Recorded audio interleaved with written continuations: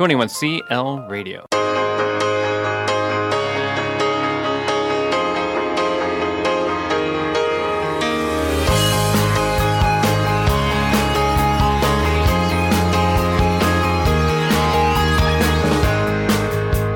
You're listening to the Run Your Life podcast with host Andy Vassar.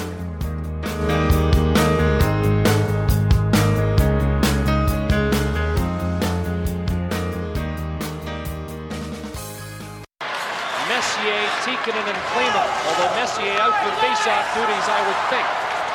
Messier gives it away. Here's Fleury looking for his first goal of the series. Scores!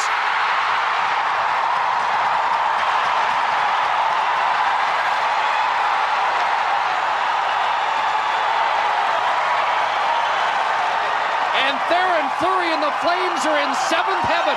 Look at Fleury coming up the middle. He reads the play, and because McCowan is in front of Messier, he can't see. He makes a move to his right and goes right along the ice.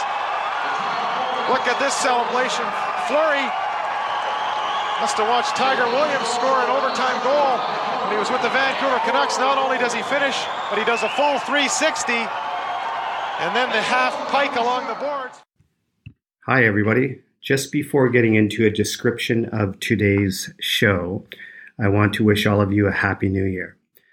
I really hope that 2019 brings each of you lots of happiness and success, and I want to take this opportunity to thank you for taking the time to listen to my Run Your Life podcast.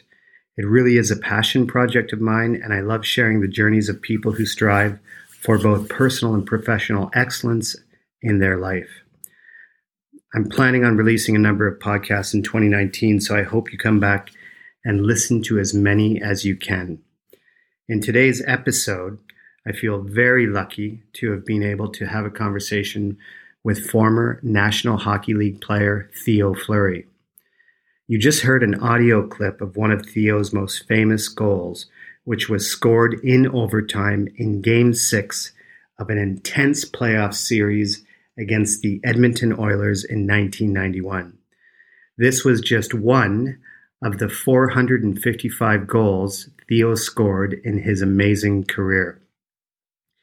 Theo, a Stanley Cup champion, as well as a gold medalist for the Canadian Olympic hockey team in 2002, played for 4 teams over the 15 years that he was in the NHL. Most of those years were spent with the Calgary Flames, but he also had stints with the Colorado Avalanche, the New York Rangers, and the Chicago Blackhawks. As one of the smallest players of his generation, he had to constantly prove himself in a league that was dominated by much bigger players.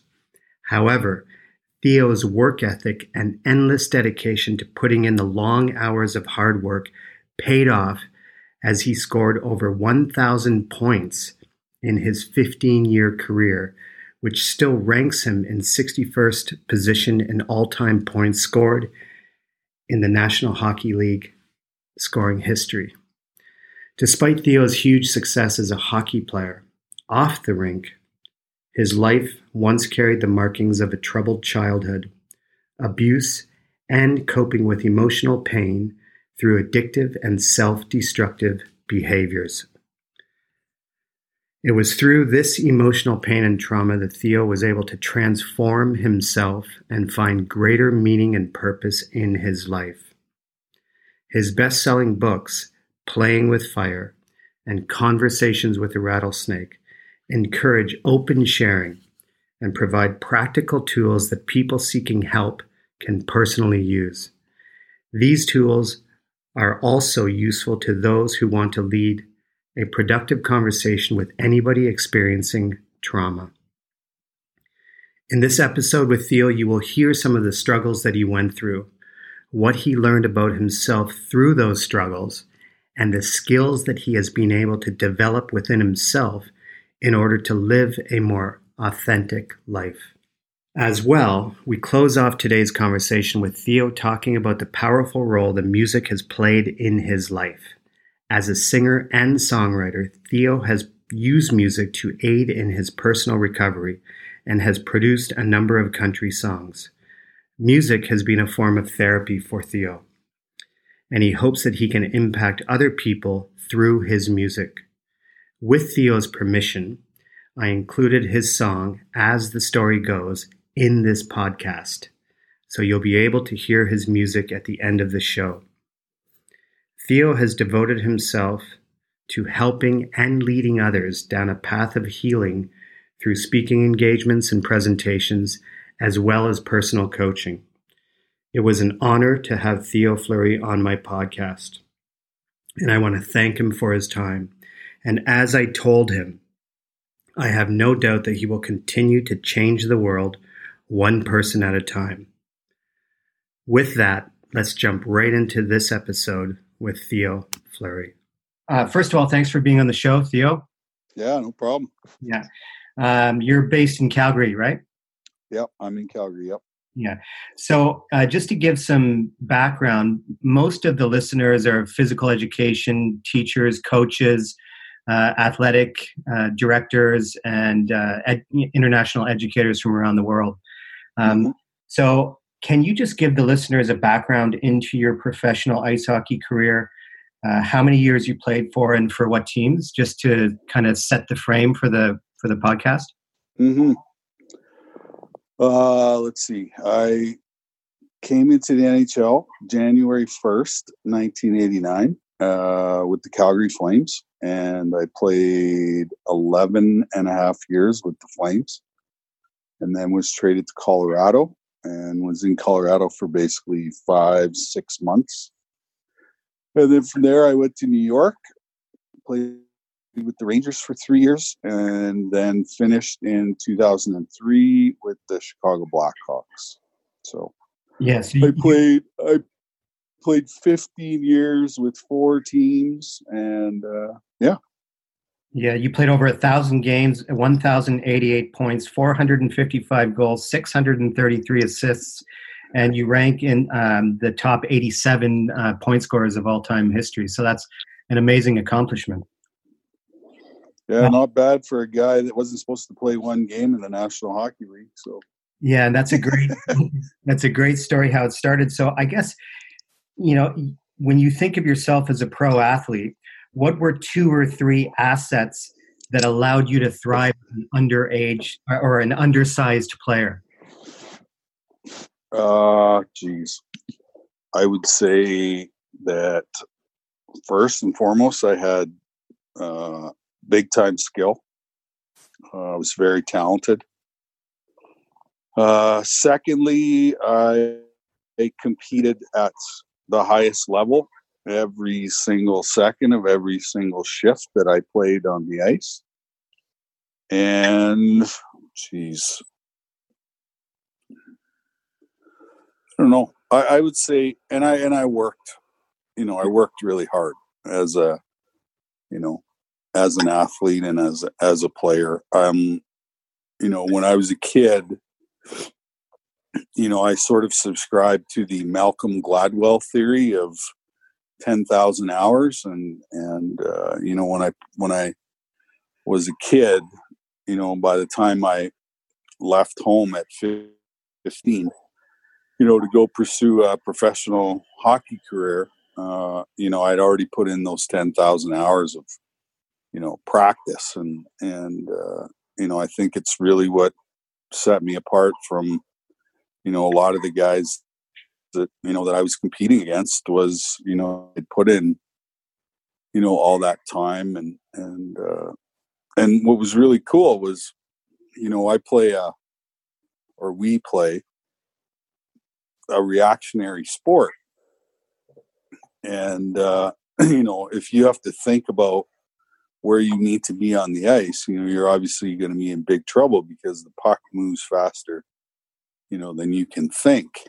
And so what I did is I trained myself to react. And so when I stepped on the ice, I never had to think, because I trained myself to, react. And so, those things were, obviously huge in my development. And because I was a small player, I had to think quicker and faster than the guys that I was playing against. Yeah, and I heard an interview where you talked about it was pure magic when you stepped on the ice and the element of creativity, and you were a very creative player, and creativity seems to be lost in the modern game, But when you think about, um, I guess, for me, I did a TED talk where I talked about, the addiction in my family and how sport was my escape. And I heard you talk about something very similar, that hockey became your happy place, and that you got the love, respect, and all the things that were missing in your life, you got through hockey. So can you talk about how hockey really provided you with an escape, and give you a clear purpose and a focus in your life, considering the background and kind of your childhood and what you went through in your childhood, how hockey was that escape, and the 10,000 hours you spent working on your skills led to that escape. So can you talk a bit about that? Yeah. So, both my parents experienced childhood trauma in their life, which I didn't know, at the time that I was living with them and in their home. And that manifested itself into addictions. Both my parents had addiction issues. My dad was an alcoholic and my mom was a prescription pill addict. And so, I grew up in a very chaotic,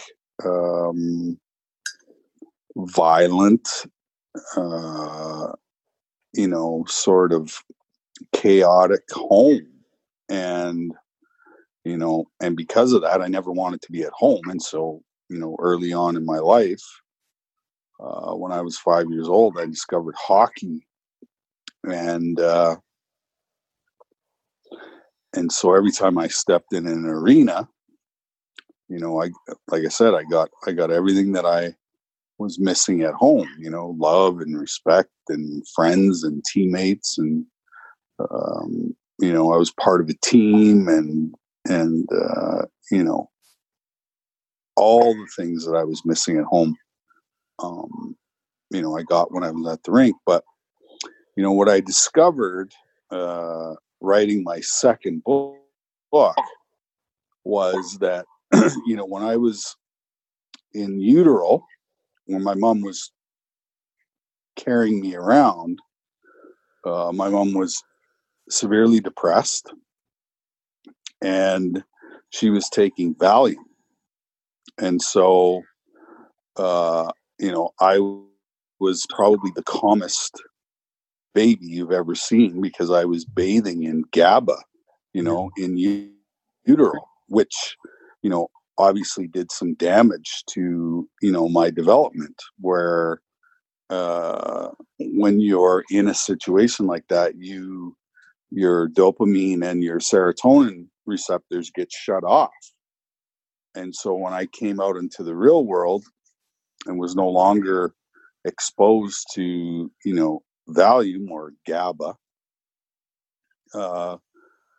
I couldn't produce dopamine, I couldn't produce serotonin. And so, when I discovered hockey, which is pure dopamine and serotonin, it was the only time in my life where my brain was completely, regulated.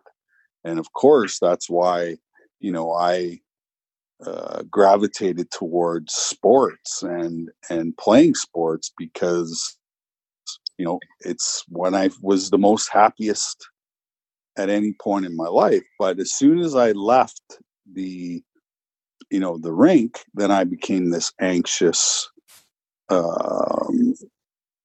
confused, person, because, I didn't know it at the time, but I was lacking, some really important brain chemistry, which I, didn't know at the time that I couldn't produce. And so, that's why I gravitated towards, sports, because it was that happy place. And why was it the happy place? Well, because I could, regulate my brain and produce enough dopamine and serotonin. And so, as I got older, I discovered this wonderful white powdered substance called cocaine, which is dopamine, right? And so, I wasn't trying to be an addict or whatever. I was really, from very primitive aspect, trying to regulate my own brain chemistry. Yeah. And can you hear me? And that's why I hate the word addiction. Yeah. Because addiction has so much shame attached to it, and stigma attached to it. And really, what is addiction? Well, addiction is just emotional pain management. That's all it is. Yeah. Left behind from, our childhood traumatic experiences is that's what it is. And addiction saved my life. Yeah. It really did. Yeah, and I heard, Theo, I heard you talk about Gabor Mate, and Gabor Mate, I've learned so much about my own family's addiction history and mental illness history by really reading Gabor Mate's work. And I know that you follow his work, and his work has made a difference in your life. And Gabor Mate calls for a compassionate approach towards addiction that is not found in genes, but in early childhood environment.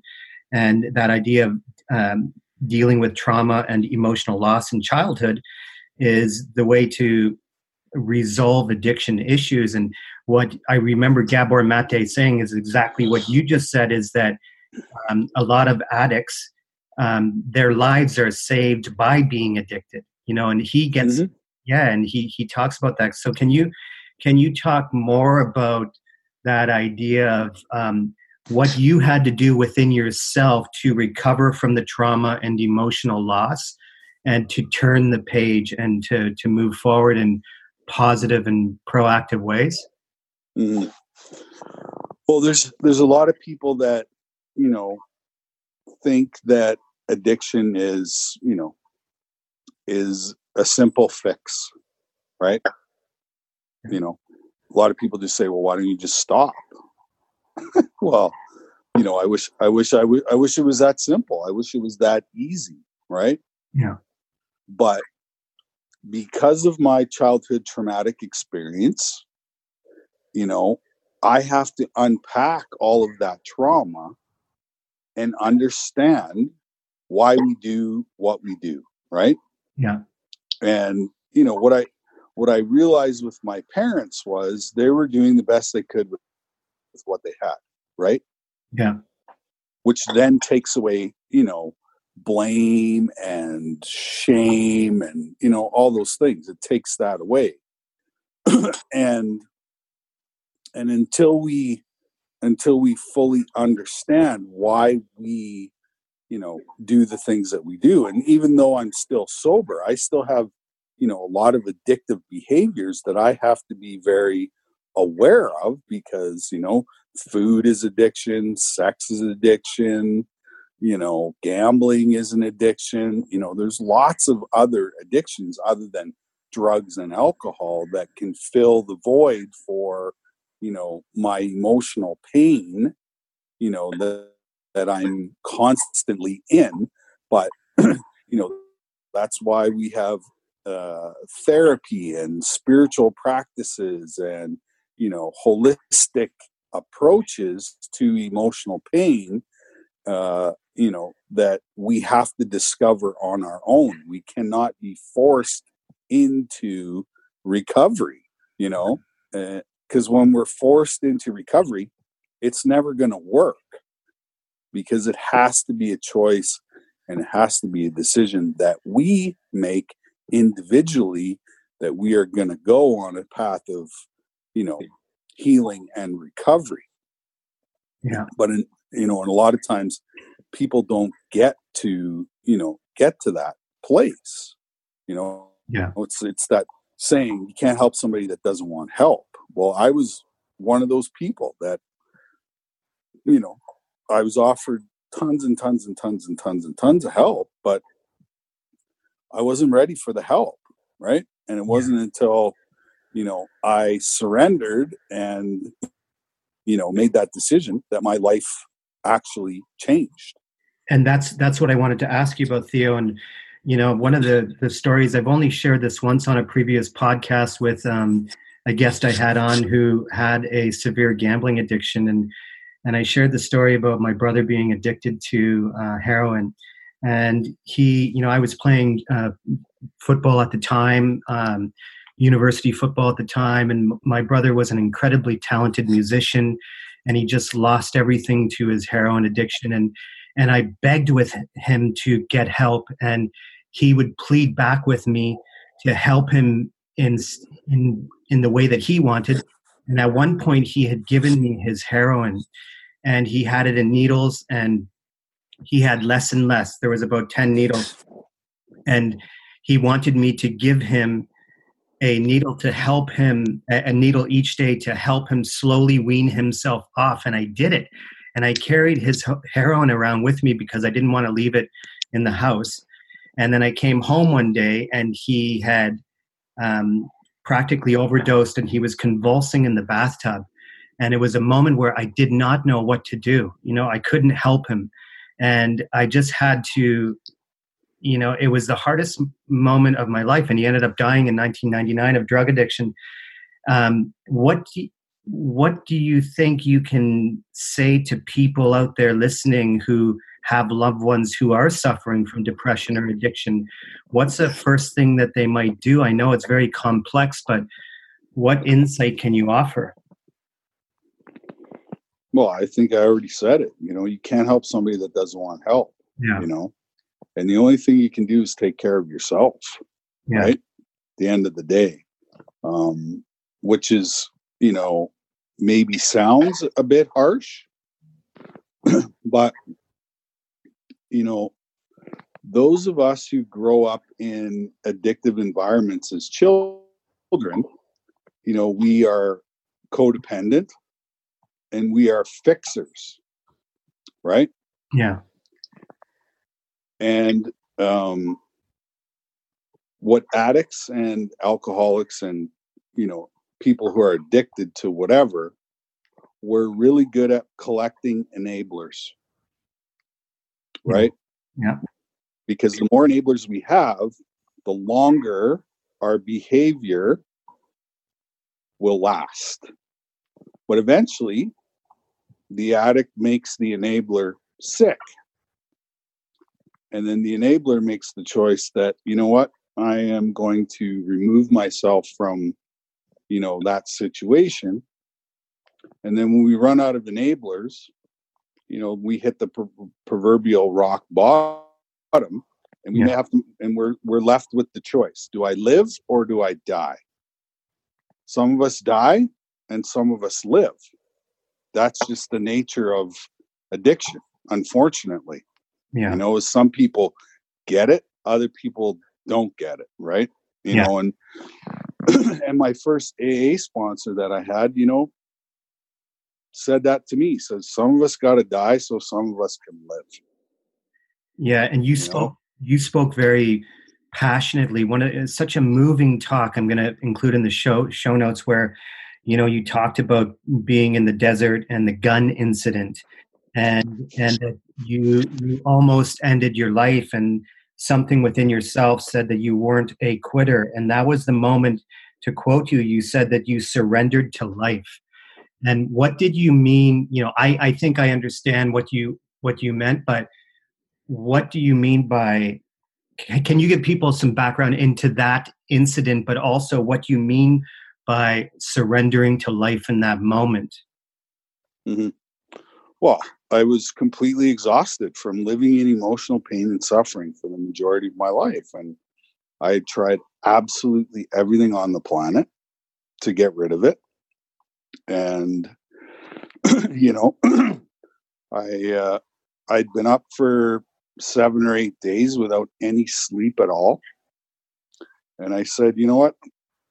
This sucks. I can't live like this anymore. And so, I said to myself, I don't want to be here anymore. And so I drove down to the local pawn shop and, bought a gun and some bullets and came home and,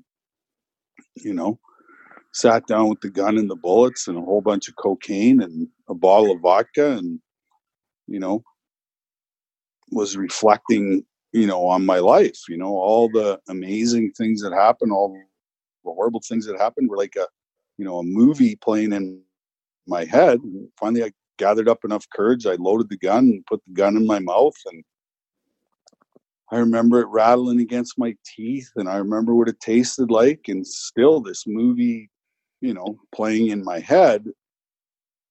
And, you know, right at the moment of truth, when it was time to pull the trigger and end my life, you know, this random thought coming into my head that said, you know, you've never quit anything in your life. Why are you quitting now? And, you know, that was the turning point, you know, and I didn't want to die, you know, I wanted to live. And I knew what I was showing the world wasn't who I was, you know? Yeah. It was a reflection of my trauma. You know, I was living in my trauma. I was playing the victim. I was using every excuse in the book, except for the one where you need to get really honest with yourself and, you know, decide, make a choice, you know, which is surrender, right? Yeah. And from surrender comes, you know, the opportunity to fully look at yourself, you know, and to get rid of all of the excuses that we use to continue the behavior of addiction. Yeah. And can you hear me? Yeah. Oh, okay. Sorry. I thought you cut out there. And when you, I guess it's so powerful because, as you said, you made the choice to do that. And I just want to say the world is a much better place having you in it. And the work that you're doing now is what the world needs, because in 2030, and I think that you probably already know this, in 2030, suicide is going to be the leading cause of death. And addiction and depression and mental illness is spiking at an ever increasing rate. And I think that the more people that speak about these things, especially men going through this, because men tend to keep it inside, you know, like the work that you're doing is profoundly important. And I guess, you know, I kind of want to know, because a lot of professional athletes struggle. I mean, I just played university football and stopped, you know, playing 5 years and then ending my career.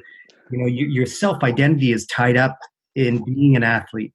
So how did your sense of purpose, when you chose to surrender to life, how did your sense of purpose change? Obviously it changed, but can you just talk about kind of the current work you're doing, the purpose of your work, and the vision that you have to continue to make a difference in the world, one person at a time?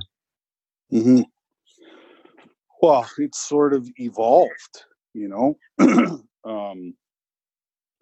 You know, the first thing I had to do was, you know, was get rid of the excuses. And so, you know, September 18th of 2005, you know, I got sober and I surrendered and turned my will and life over to, you know, the universe, I call it.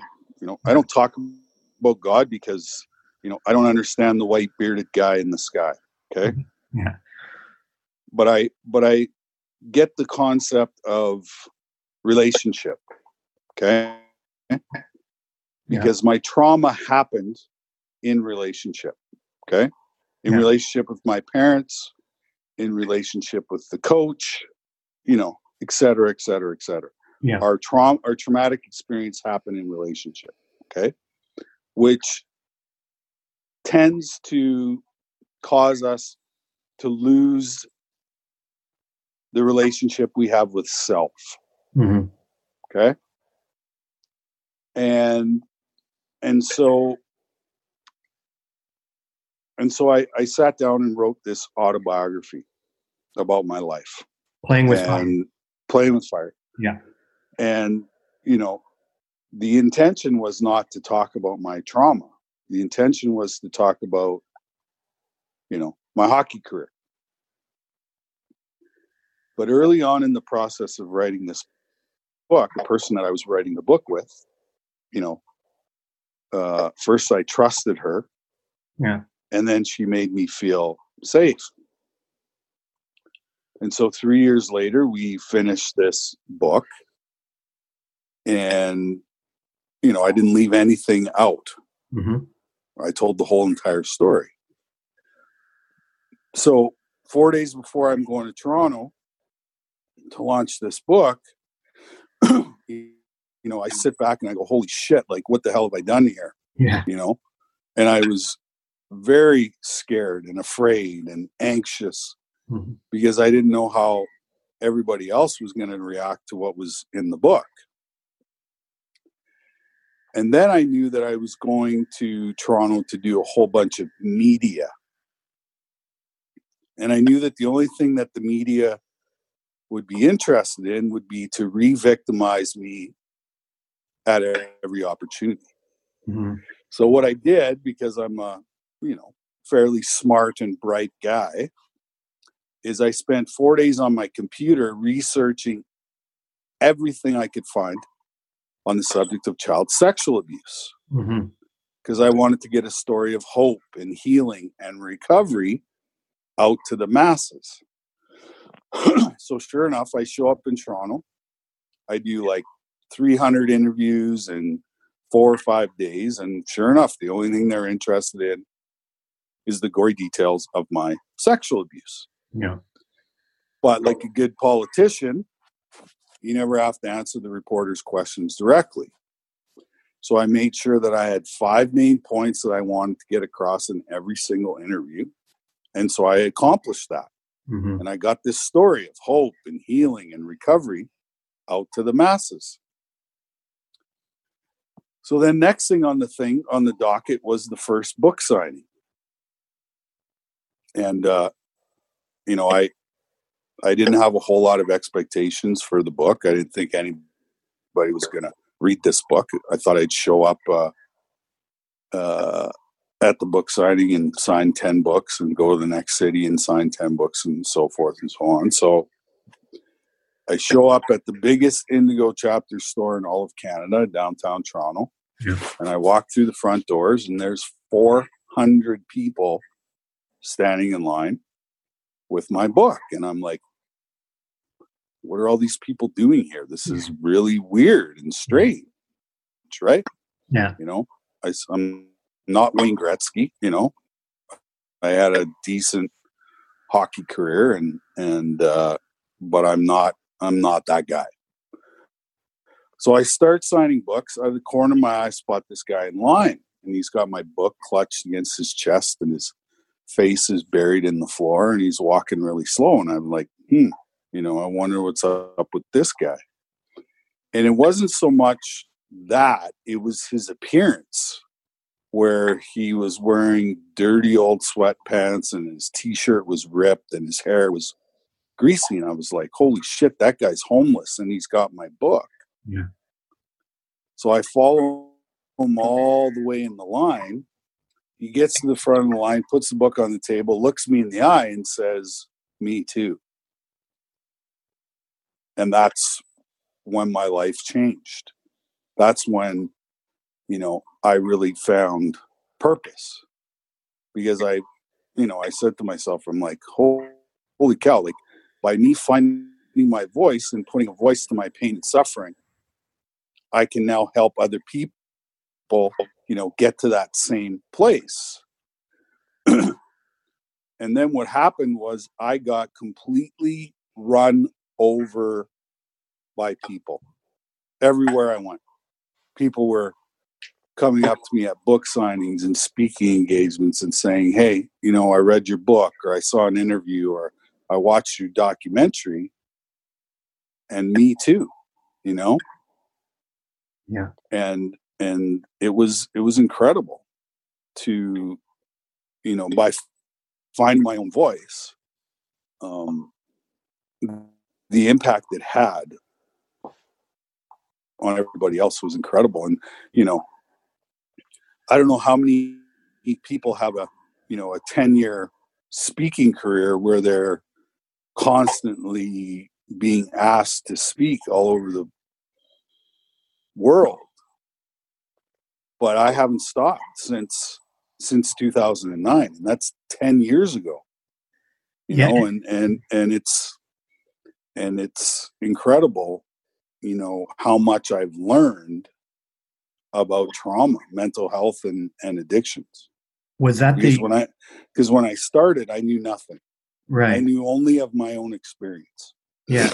So in 2009, when you released that book, and that story is really powerful, with that person stepping up to you and saying that, and again going back to this idea that when you make yourself vulnerable, when people make themselves vulnerable and share their authentic self, they then give permission to others to do the same. And in doing the same, then the people begin their recovery process. But you also wrote a book in 2014 called Conversations with a Rattlesnake. What did you learn in between? Because you put your whole story out there in 2009. So what in 2014, in the release of that book, what did you learn about yourself or learn about your journey that was the purpose of that book in 2014? Well, you know, after I'd sort of done the initial book tour, you know, there was many people that would come up to me and say, you know, what do I do now? Now that I've found my voice, now that I've, you know, talked about my trauma, you know, essentially, how do I heal now? Right? Yeah. Because the first step in the process is find your voice. Then the second step in the process is, you know, how do I live with this trauma? And instead of seeking out unhealthy behaviors, how do I seek out, you know, healthy avenues in which I can live without, you know, having to rely on my addictions in order for me to be, you know, sort of functioning. Right. So, you know, I showed up at this conference in Winnipeg, and the conference was about resiliency. And they were asking me to speak about resiliency. But there was a lady who was speaking in the afternoon who I'd never met. And, you know, most times, you know, when I show up at a conference, I just basically sit in my room until it's my turn to, you know, to speak. But for some reason, I felt compelled to go and listen to this lady speak. Mm-hmm. So I put on my baseball cap, I put on this disguise, and I snuck into the back of the room, and I started to listen to this lady speak, and was completely blown away at the information that she was providing, you know, to the audience. And then she did something. She put two videos on the board. One of a healthy mom and baby reaction, and then one of an unhealthy mom and baby reaction. And it triggered me instantly. Yeah. Because I'd spent the majority of my recovery and my therapy on my sexual abuse and forgot about my family of origin trauma. Mm-hmm. And so as soon as she was done speaking, I quickly just ran up to her and I said, hey, you. I said, you just changed my life. Yeah. And I said, I be working with me for the rest of yours, I said to her. And we were able to have dinner after I spoke. And I said to her, I had such an amazing experience writing the first book that people are asking me to write a second book. I said, would you be interested in writing a book with me? And she said, I would love to write a book with you. And so I invited her to come to my house for the weekend in Calgary, and she agreed. And basically, we sat around my kitchen table for 72 hours and we talked trauma, mental health, and addiction, but from a neuroscience perspective, which I had never got yet. And at the end of the 72 hours, I realized there wasn't one thing I could have changed about my life to make it any different, which then took away all the shame, all the guilt, and most of my anger. And so we started writing this book. And what I discovered writing the book is about what trauma teaches us. Okay? Yeah. And trauma teaches us 4 things that become the core beliefs of who we are. So the first thing that trauma teaches us is abandonment and neglect. Second thing, I'm not good enough. Third thing, I'm not lovable. And then the fourth thing, which is our Oxycontin users, our fentanyl users, and our people that kill themselves, is, do I even exist in the world? And to me, that was like the biggest aha moment of my life, because that's what I need to rewire, is that thinking. Okay? Yeah. And how do I do that? Well, for the first time in my life, I need to have a relationship with self. Because I need to be okay when I'm alone. Right? Yeah. And so how do I rewire those 4 things? Well, self-love, self-forgiveness. I need to learn empathy, compassion, and then ultimately get to forgiveness. Because forgiveness is freedom. For yourself, first and foremost. Yes, it's only for self. It's only for self. Yeah. Right? Yeah. So I need to have a relationship with myself for the very first time in my life, because all I ever did was run away. Yeah. It was either fight or flight. You know, Yeah. I never sat in uncomfortable feelings before. Every time I was in that uncomfortable place, what happened? I'd go to the bar, or I'd call my drug dealer, or, you know, get in some fucked up relationship with some other fucked up person. You know what I mean? It was just a never ending cycle of addiction. So the ability to sit with yourself, and I assume that you've learned that idea of non-judgment, you know, and forgiving yourself is included in that, is not judging ourselves for anything. But the role of physical, you know, I know exercise and physical activity is important. Is that also important to you now? Like, do you still try to exercise and be physically active? And does that also help you in moving forward? Well, I'm going to be honest with you, is I suffer very much from I'm not good enough. Right. Okay. And so the biggest obstacle for me is physical exercise. Yeah. Because every time I start to do it, I feel good, and then I self-sabotage. Yeah. Because I've been in pain so long, physical and emotional pain for so long, that I don't like that feeling. Because it's not familiar. Right. You know? And so that's right now, that's the biggest thing that I'm working on right now is, you know, the physical, because I've had more physical trauma than emotional trauma. Right. Right. And so, that's my biggest obstacle right now is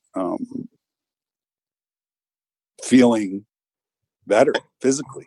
Yeah. Emotionally, spiritually, yeah, I'm there. Yeah. But, body, mind, and spirit, right? Yeah. And because I've neglected my physical being, because I was working on my emotional and spiritual, I forgot about my physical, and now my physical being is screaming at me to, right. and so yeah, it's been a difficult thing. But what's interesting is we wrote a chapter in Conversations with a Rattlesnake called "Sitting in Your Shit." It's called. Yeah. And for the last 2 years, that's basically what I've been doing, is sitting in my shit. Yeah. And feeling feelings for the very first time in my life, without numbing them. Yeah. Right. And so, that's where I'm at in my life. But, I am not frustrated. I am not, I know that it's part of the process, and it's part of, the next transition for me to become even a more, spiritual being. Yeah.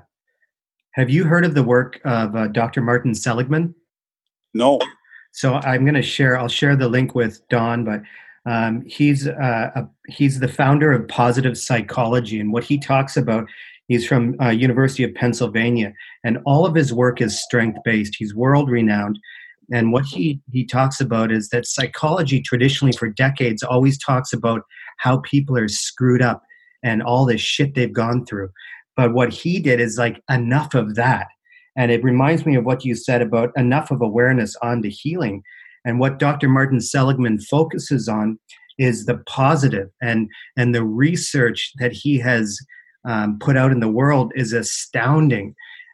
When we can focus on what's actually working in our life instead of focusing on what's not working. And what he talks about, he has something called scanning for daily good. And it's such a simple concept. It's just basically at the end of each day, forcing yourself to look at 3 good things that happened in your life that day. Even if you're having the shittiest day, it could be somebody held the door open for me at the shopping mall. And then you write it down in a journal.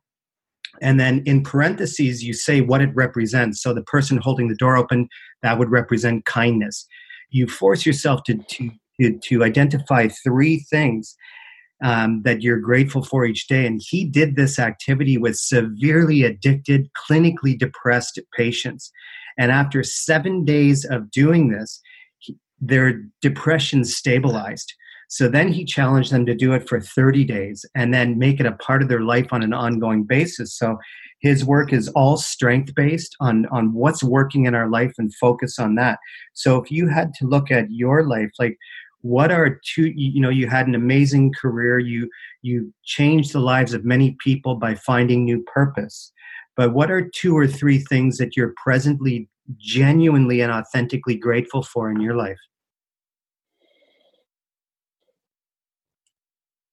Oh boy, that's a good question. I'm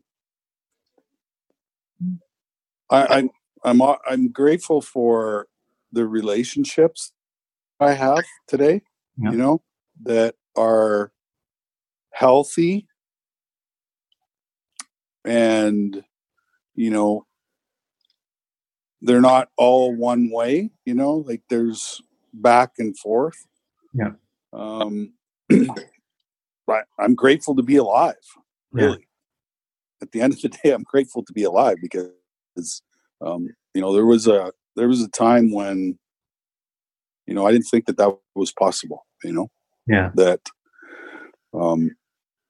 that I was going to overdose, or fall back into some old behavioral patterns or, whatever it is. But, and I'm grateful that I get to do this work, because when I left the game in 2003, I had no idea what the rest of my life was going to look like. And I found it in other people, Yeah. And really like making a difference. And I love your perspective now that, that you have found a much clearer purpose in the work that you're doing. And I know you're pressed for time. And the one thing I wanted to touch upon was your music. And, my family, my brothers, both the brothers I lost were musicians. And so music was always a part of my life, and it's such a special part of my life. And I listened to some of your music, and your song, As the Story Goes, is such a beautiful song, and with your permission, I want to include it in the podcast so that people can listen to it and find your music. But yeah, that's awesome. Yeah. Can you just talk about, just to close the show, can you just talk about the role of music therapy? And I know that music can be therapy, and you can see the connection that you have with the other musicians in that video, but just speak about the role that music plays in your life. Well, even though my childhood was, pretty crazy and chaotic, my fondest memories as a child were sitting beside my grandfather listening to him play the fiddle. And my dad was an entertainer, my uncle was an entertainer, and so probably the only time that we bonded was when the guitars and fiddles came out, and, it seemed like when that happened that all of my family conflicts sort of, were pushed to the side. Yeah. And everybody got together and, people were smiling and dancing and singing, and, it was a special time. It was a special place. And so, I always sang, when I was a kid, I always sang. Yeah. And, when I retired from hockey, I had a friend in the music business, and, our dads used to play music together before we were even born. And, he became this, producer, writer, all this stuff. And, so I called him up and I said, hey, I want to stroke something off my bucket list. Yeah. I said, would you write a song with me? And he said, yeah, I would love to. And so I went to Winnipeg and we sat down, and he said to me, first thing he said to me, he says, what do you want this song to be about? And I said, how when you play that country music record backwards, you get your car back, get your dog back, get your girl back, you get everything back. Yeah. I said, that's what I want this song to be about. And that's, how we wrote As the Story Goes, the very first song that I ever wrote. Was all about, getting everything back. And when we were finished the song and he sent it back to me, finished and mastered and everything, I looked at it and I listened to it and I was like, geez, this is like really good stuff. And so I phoned him and I said, do you think this is good? He's like, I think it's great. And so I said, do you want to continue writing more stuff? And he said, yeah, absolutely. And so I kept going back to Winnipeg, and we'd write 2 or 3 songs every time we were together. And then I had an old drinking buddy in Calgary, and the whole time we were doing, doing drugs and drinking together, I didn't even know he was a musician. Yeah. So I got sober first, and then a couple of years later, he got sober, and then we started, writing music together, writing songs together too. what was interesting was the very first time we got together, he came to my house and we sat down in my basement and we wrote the title track to the album in like 45 minutes. Oh, wow. And so, you know, and what happened was it was just this really cathartic thing, you know, and another avenue to help people, you know, heal, right? Because I'd done the book, I'd done the documentary, and, you know, and the music is a reflection of, you know, sort of all the shit that I went through, you know, in my life. And it's basically, you know, the book in music. Yeah. Yeah. That's it's so cool that you found that. And when you say that idea of, you know, the only good times in your family were when you were together playing music, that's the way it was with my family. At Christmas time, we'd get together. I played acoustic guitar. My brothers played guitar and drums, and it was such a happy time. And we still have videos of that. And, you know, music is really, really healing, and it does bring people together, you know. So I am looking forward to including, as the story goes, in the podcast to close it off. But I want to really thank you for your time today, Theo, and thank you for you know, your honesty, and just for you doing the work that you do. And I wish you the best of luck. And where can people find the work you're doing on social media? Our website is theofleury.life. Okay. I'm on Instagram at TheoFleury14, on Twitter at TheoFleury14, and then on Facebook it's Theo Fleury. So okay. That's great, man. Thanks. I'm in London right now, and I got kind of messed up on time zones and stuff, but I'm glad that we could have this conversation. And I really think people will benefit from hearing your story. So thanks for your time, Theo. Oh, it's my pleasure. Thank you. Yeah. I'm just going to close out the show, Theo, and then I just want to say goodbye to you. Everybody, thanks for listening to my podcast with Theo Fleury, and I hope you come back to listen to future episodes. Now I've got a heart, you gotta let me down slowly, and at least take the memories. Am I asking too much? Like an old country song, like Conway Twitty, singing only a make-believe. I'll be the man trying hard, but as the story goes,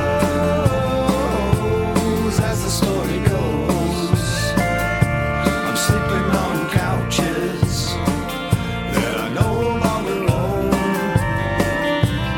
down dusty roads.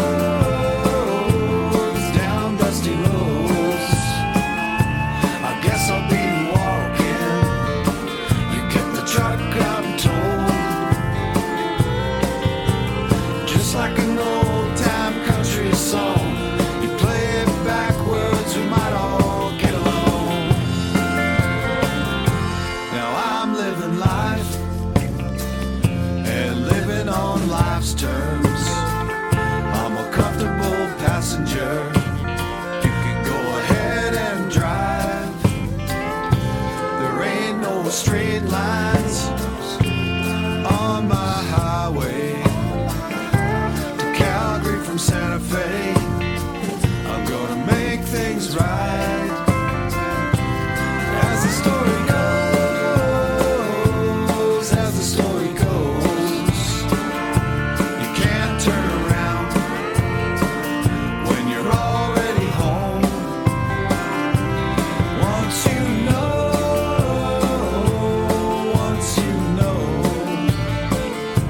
that someone needs you, you're not alone. Yeah, just like an old time country song. You play it backwards, we might all get along. I got my heart back, I got my drive, I got my soul, I got my spirit back. I found a wife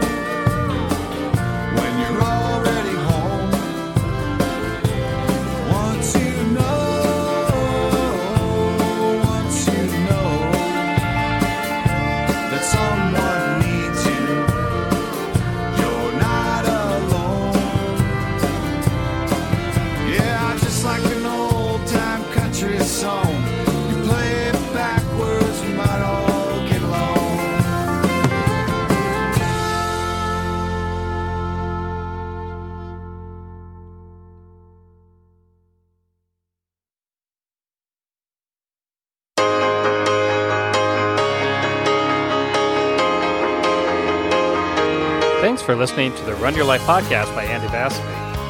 To check out show notes, get some more information about Andy as well as his guests, head to our website, 21clradio.com.